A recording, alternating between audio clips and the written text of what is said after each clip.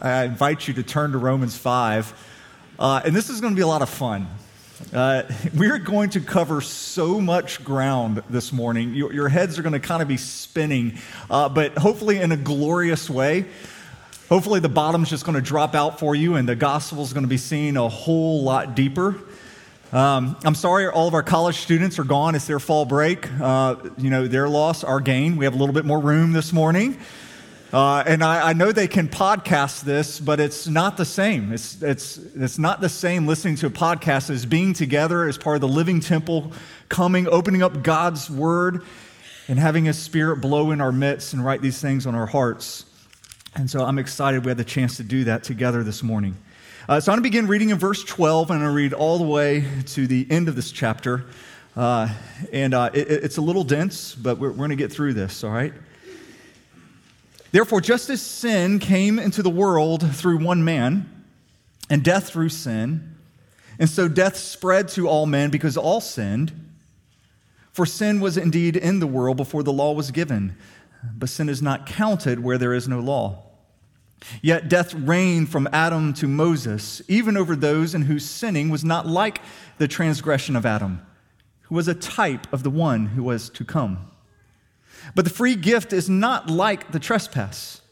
For if many died through one man's trespass, much more have the grace of God and the free gift by the grace of that one man, Jesus Christ, abounded for many. And the free gift is not like the result of that one man's sin. For the judgment following one trespass brought condemnation, but the free gift following many trespasses brought justification. For if, because of one man's trespass, death reigned through that one man, much more will those who receive the abundance of grace and the free gift of righteousness reign in life through the one man, Jesus Christ. Therefore, as one trespass led to condemnation for all men, so one act of righteousness leads to justification and life for all men. For as by the one man's disobedience the many were made sinners, so by the one man's obedience the many will be made righteous. Now the law came in to increase the trespass, but where sin increased, grace abounded all the more.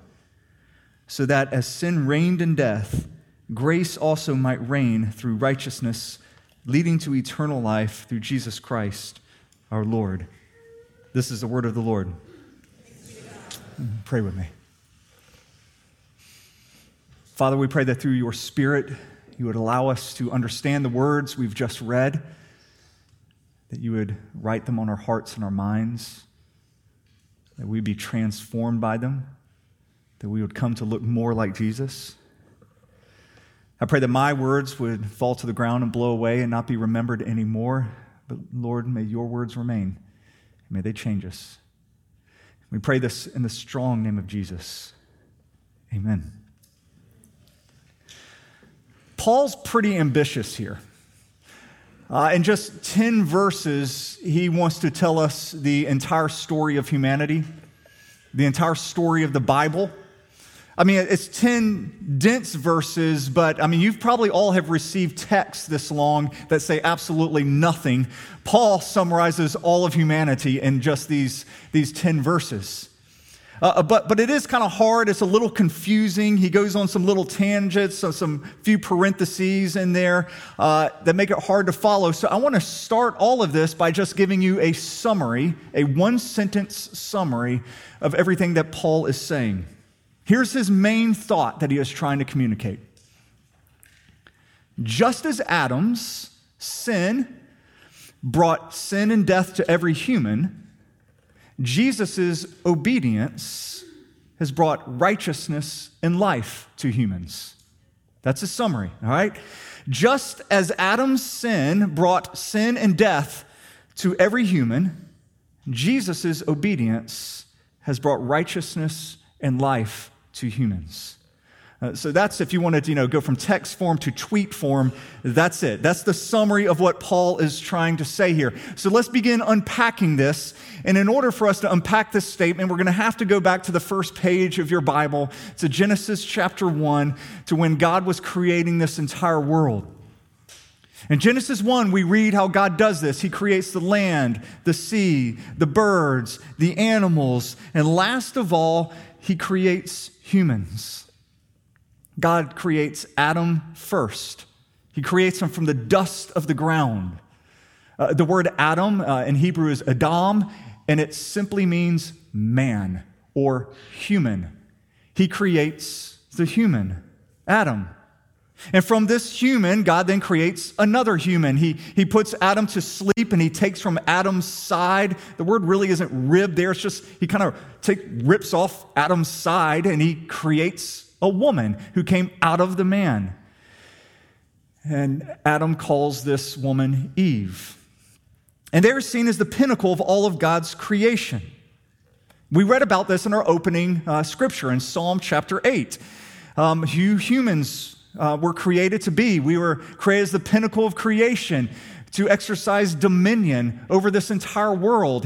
God gave us as image bearers. He gave us authority over all of the beasts, over all of the world. We read about this in Genesis 1, verse 26. Then God said, "Let us make man in our own image, after our likeness, and let them have dominion over the fish of the sea, and over the birds of the air, and over the livestock, and over all the earth, and over every creeping thing that creeps on the earth." In other words, God created us in His image or in His likeness in order to rule, in order to have authority or dominion over this world. And the way we rule, the way we exercise this dominion was to reflect who He was. That's what it meant to be created in His image. We reflected His authority and His rule. And so we were to rule by serving one another, loving one another, bringing out the fruitfulness of the earth. We were to reflect who God is. And the way, if we did this well, we would essentially turn the entire world into the Garden of Eden, bringing the fruitfulness out of the entire world. So I hope you see, like early on in Genesis 1, mankind had such potential for good. But then all you have to do is flip over a page and you realize how mankind blew it. Mankind rebelled against God. We see it all fall apart. God placed Adam and Eve in this beautiful garden within the land of Eden. And He said, hey, I want you to work this garden, take care of it, and you can freely eat from every tree here. So all the fruits and all the veggies were there for Adam and Eve. They could have, mangoes, bananas, apples, whatever they wanted. And God said, I just want you to not eat from one tree. You can't eat from the fruit of this tree of the knowledge of good and evil. Yet, despite God's proven track record of His generosity and His kindness and His goodness, Adam and Eve fell into temptation and they ate from that forbidden fruit. They didn't want to just be in God's image. They wanted to be God. They wanted self-rule. And the moment they decided to take self-rule and take of that fruit, everything fell apart. Sin entered into them. Death entered into them. The result is a world that we know. Shame. Shame filled their body. They immediately hid from one another, and then they hid from God. And although God did not kill them right then and there, death certainly entered into their bodies. And they were removed from the Garden of Eden. The entire world falls under a curse, which of course you knew would happen because the world was to flourish through the rule and the dominion of man. But now that man is corrupted, the world can't flourish. The world falls under a curse. And from this point on, instead of reflecting God's rule and authority by loving and serving one another, humanity becomes cruel, selfish, violent. All of the brokenness we currently see in this world started in that moment, the moment in which Adam ate from the forbidden fruit. This is what Paul is alluding to in verse 12. Let's read this again and unpack it. It says, therefore, just as sin came into the world through one man, and death through sin, and so death spread to all men because all sinned. Stop there. All right, so sin came into the world through one man, or in Hebrew, through one Adam, through one Adam. And through his sin, death came into this world, and it spread to all men. It spread to you, it spread to me. All of us in here will die because of sin. Now, Paul says that the reason it is spread to us is because all sinned. All of us sinned. This does not mean what you likely think it means. You likely think when you read this, okay, I get this. Because of my personal sin, because of my lust, my anger, maybe because, I've lied, because of my personal sin, death has entered into me and I will die. That is a true statement, but it is not what Paul is saying here. That's not what he is saying here. He's saying this, that when Adam sinned, you sinned with him. When Adam sinned, you sinned with him. The entire human race sinned when Adam ate from that fruit. I could tell you that Paul makes this crystal clear by using in Greek what's called the aorist tense when he describes as that. It's a singular past action that has all these present implications. But I'm not going to do that not because you can't understand Greek. It's because I have a really hard time understanding Greek. I'm not kidding about this. I don't want you to ever go to your Bibles and think, gosh, I can't read this. I don't understand this. I didn't have the education for this. I took 2 years of Greek. I took 3 years of Hebrew. And I can't read any of it, okay? I'm dyslexic. It was always really hard for me to go through that. I honestly think that God has called me to be a preacher, a pastor, in order to give you confidence that you can actually understand your Bibles. If I can understand this through a lot of reading and through prayer, you can. You really can come to grips with this. You can understand this. You don't have to know all these things. I know all of my Greek and Hebrew because it's what the commentators tell me, all right? So I just want to put that out there. You can know your Bibles. So you don't have to actually know anything about the aorist tense here to understand Paul's argument because he makes it clear in 4 straight verses. He says this in verse 15. He says that many died through one man's trespass. Verse 16, one man's trespass brought condemnation. Verse 17, because of one man's trespass, death reigned. Verse 18, therefore, as one trespass led to the condemnation for all men. In other words, Adam sinned, you were condemned. That's his argument. Adam sinned, and you were condemned. Tim Keller sums it up this way.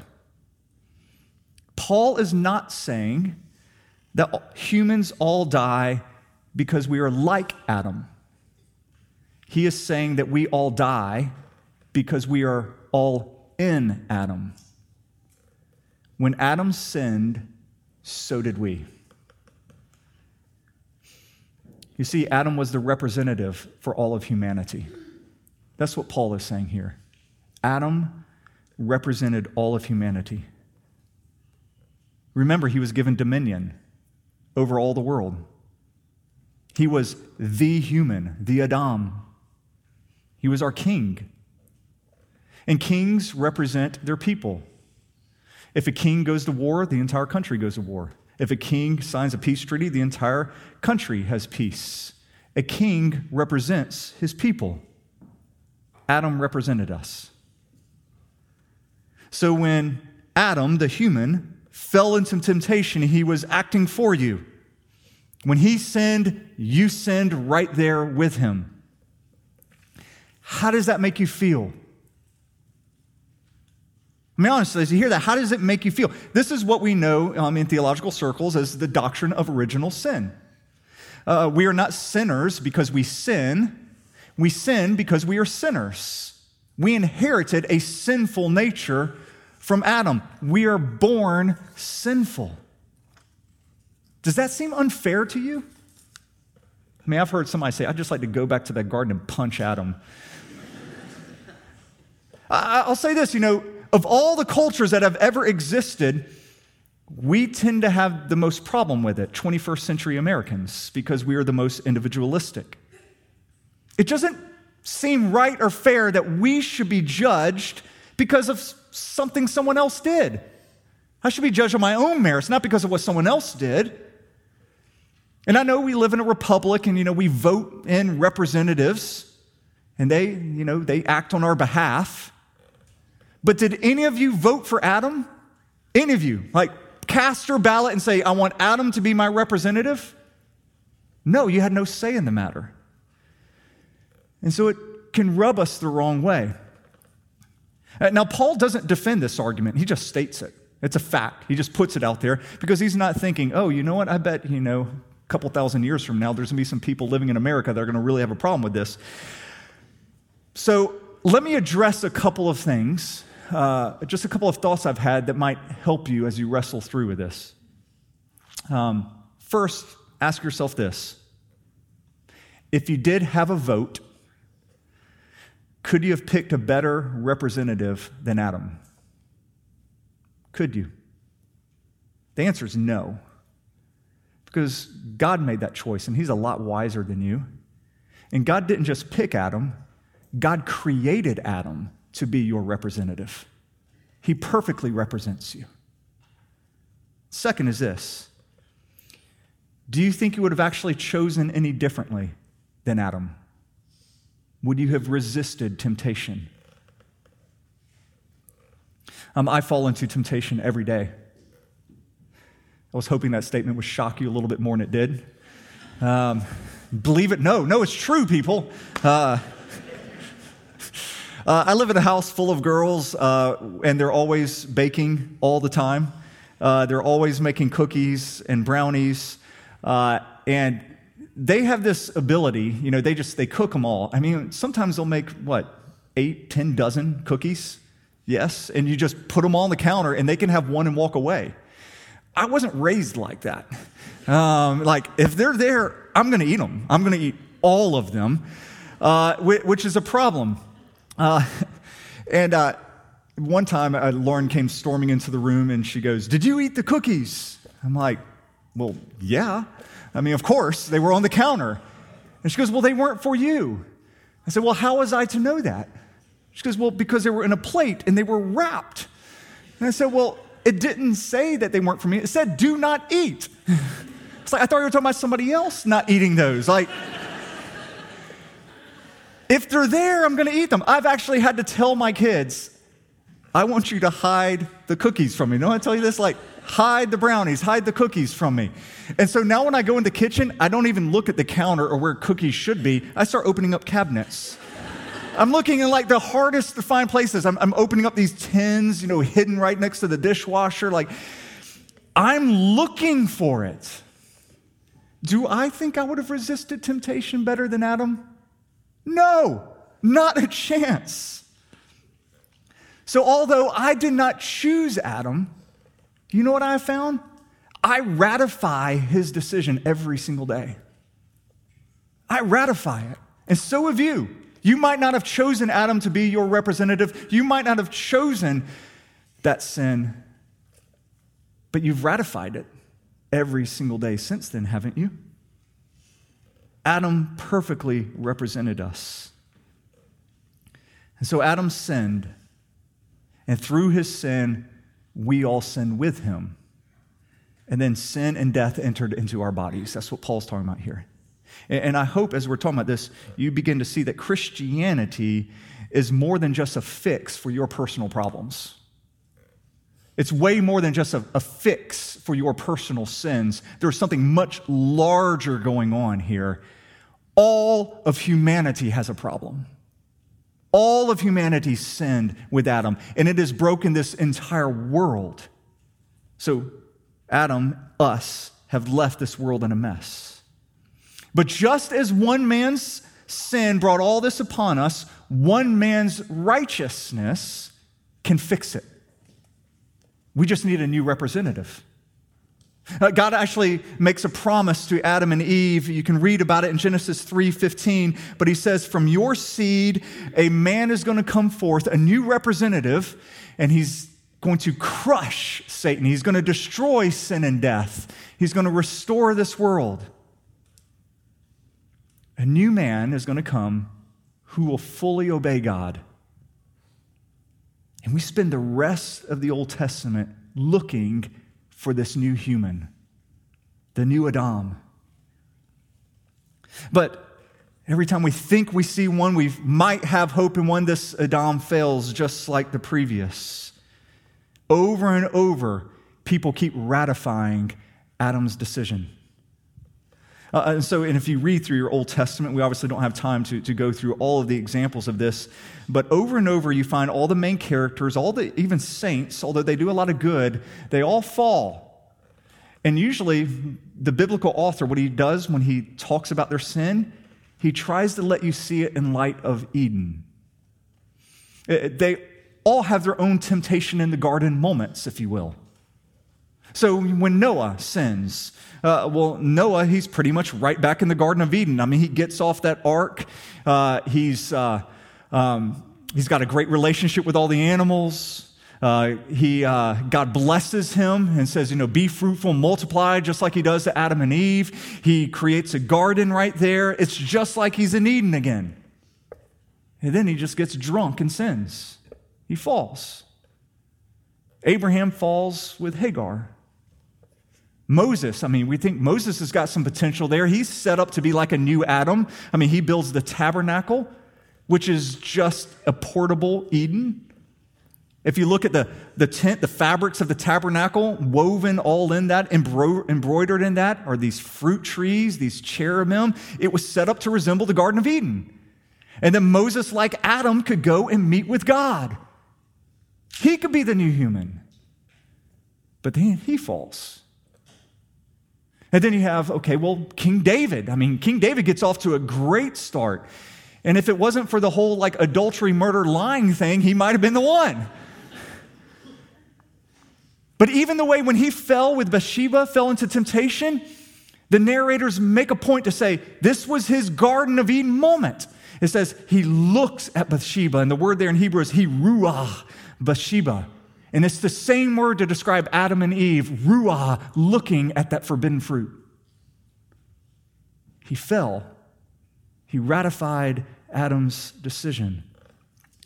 And over again, you see humanity falling, and you keep waiting for the new human, the new true representative who can redeem it all. And finally, we come to Jesus. Could Jesus be the one we've been waiting for? Who did Jesus think he was when he came? The title that's most often used of Jesus is Christ. It's used so much, it's used over 170 times in the New Testament. It used so much of him that a lot of people think it's his last name, Jesus Christ. It's actually a title. Jesus, the Christ, or the Messiah, or the Anointed One, or the King. That's what Christ means. And by far, it is the title that is used most to describe who Jesus is. It is also the title that he never uses. When Jesus is describing who he is, he will not use that title. I don't think he found it helpful. In that day, it had way too many political connotations. He used a different title.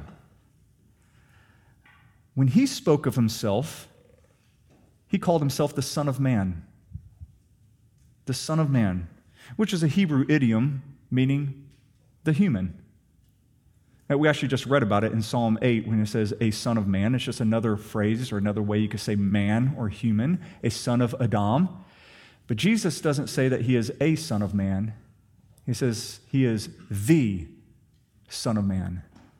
I am the human.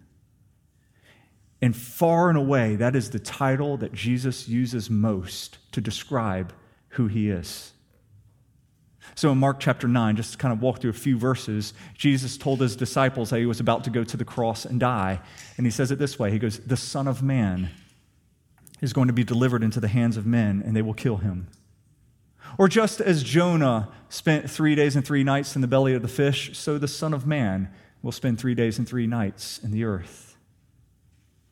In Matthew 13, when Jesus is explaining the parable of the sower and the seed, he says, the one who sows the good seed is the Son of Man. In Mark 2, after Jesus has just forgiven the sins of that paralytic who was lowered down by ropes through the roof in front of Jesus, and he says, your sins are forgiven. If you remember that scene, all the religious leaders are there like, oh, who is this man? Who can forgive sins but God alone? And Jesus says, so that you might know that the Son of Man has authority to forgive sins. He says, I tell you, pick up your pallet and walk. In Luke 6, when teaching about why he came into this world, Jesus said, the Son of Man came not to be served, but to serve, and to give his life as a ransom for many. Or the Son of Man came to seek and to save that which was lost. Or when people were angry at Jesus and his disciples because they were picking up grain as they were walking through the grain fields, and they were picking it up and they were eating it on the Sabbath, Jesus says, don't you know that the Son of Man is Lord of the Sabbath? When Jesus was betrayed, he said to Judas, would you betray the Son of Man with a kiss? Over and over, hopefully you get the point here.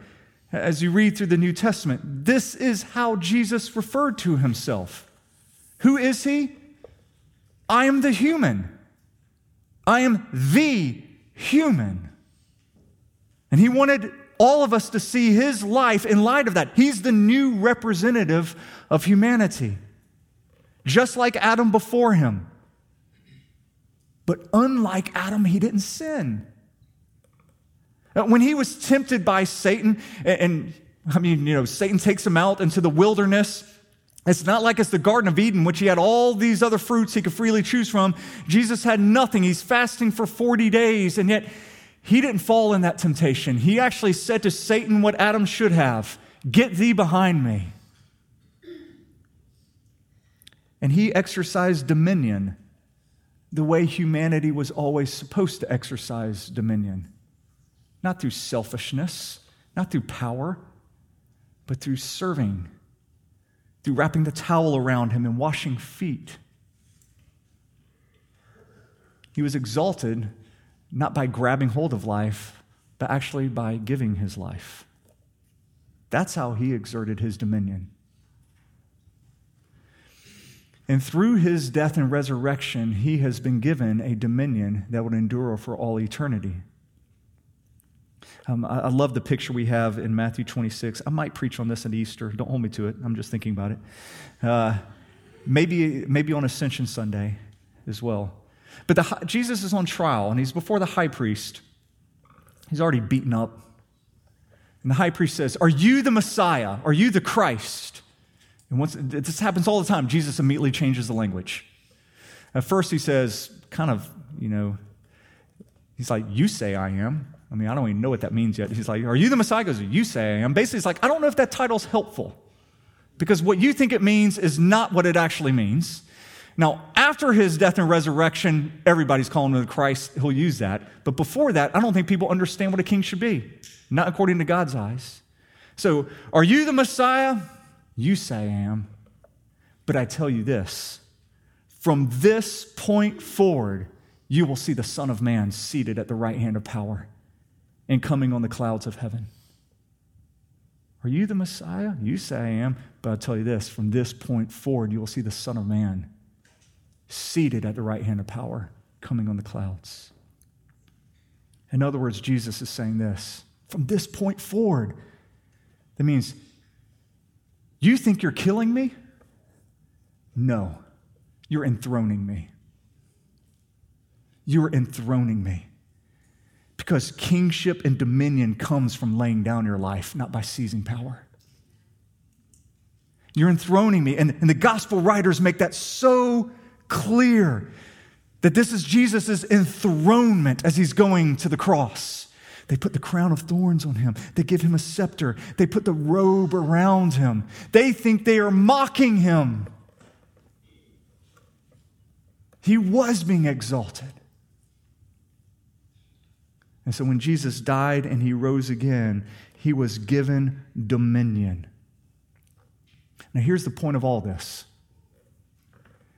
Jesus, by faith, now becomes our representative. You might have had, you might have been a little upset that you didn't get to choose Adam to be your representative. Maybe that still rubs you the wrong way. Okay, well, I got good news for you. Now you get to choose your representative. Will you allow Jesus to represent you or not? That's the choice we have. Will you choose him to be your representative? If so, know this. All of Jesus' obedience becomes yours. All of his righteousness becomes yours. His power over death becomes yours. His resurrected body becomes yours. That's what it means when you choose Jesus to be your new representative. You'll be given dominion. You'll have life eternal. What will you choose? Jesus showed us what it was like, or what a true human is to be like, and he is offering us a new humanity. I love it, when Jesus rose from the dead and he meets his disciples, you know what was the first thing he does? They're all gathered together. He breathes on them. You read this in John. The disciples are before him, and he just goes, he breathes on them. The only other time we have something like that happening is back in Genesis when God created man. And it says he breathed into Adam, and he came alive. And now Jesus comes, he says, I am creating a new humanity. And he breathes his life into us. Will you choose him to represent you? Do you want to have that kind of humanity, to be that kind of human? He freely offers it to you now. Pray with me.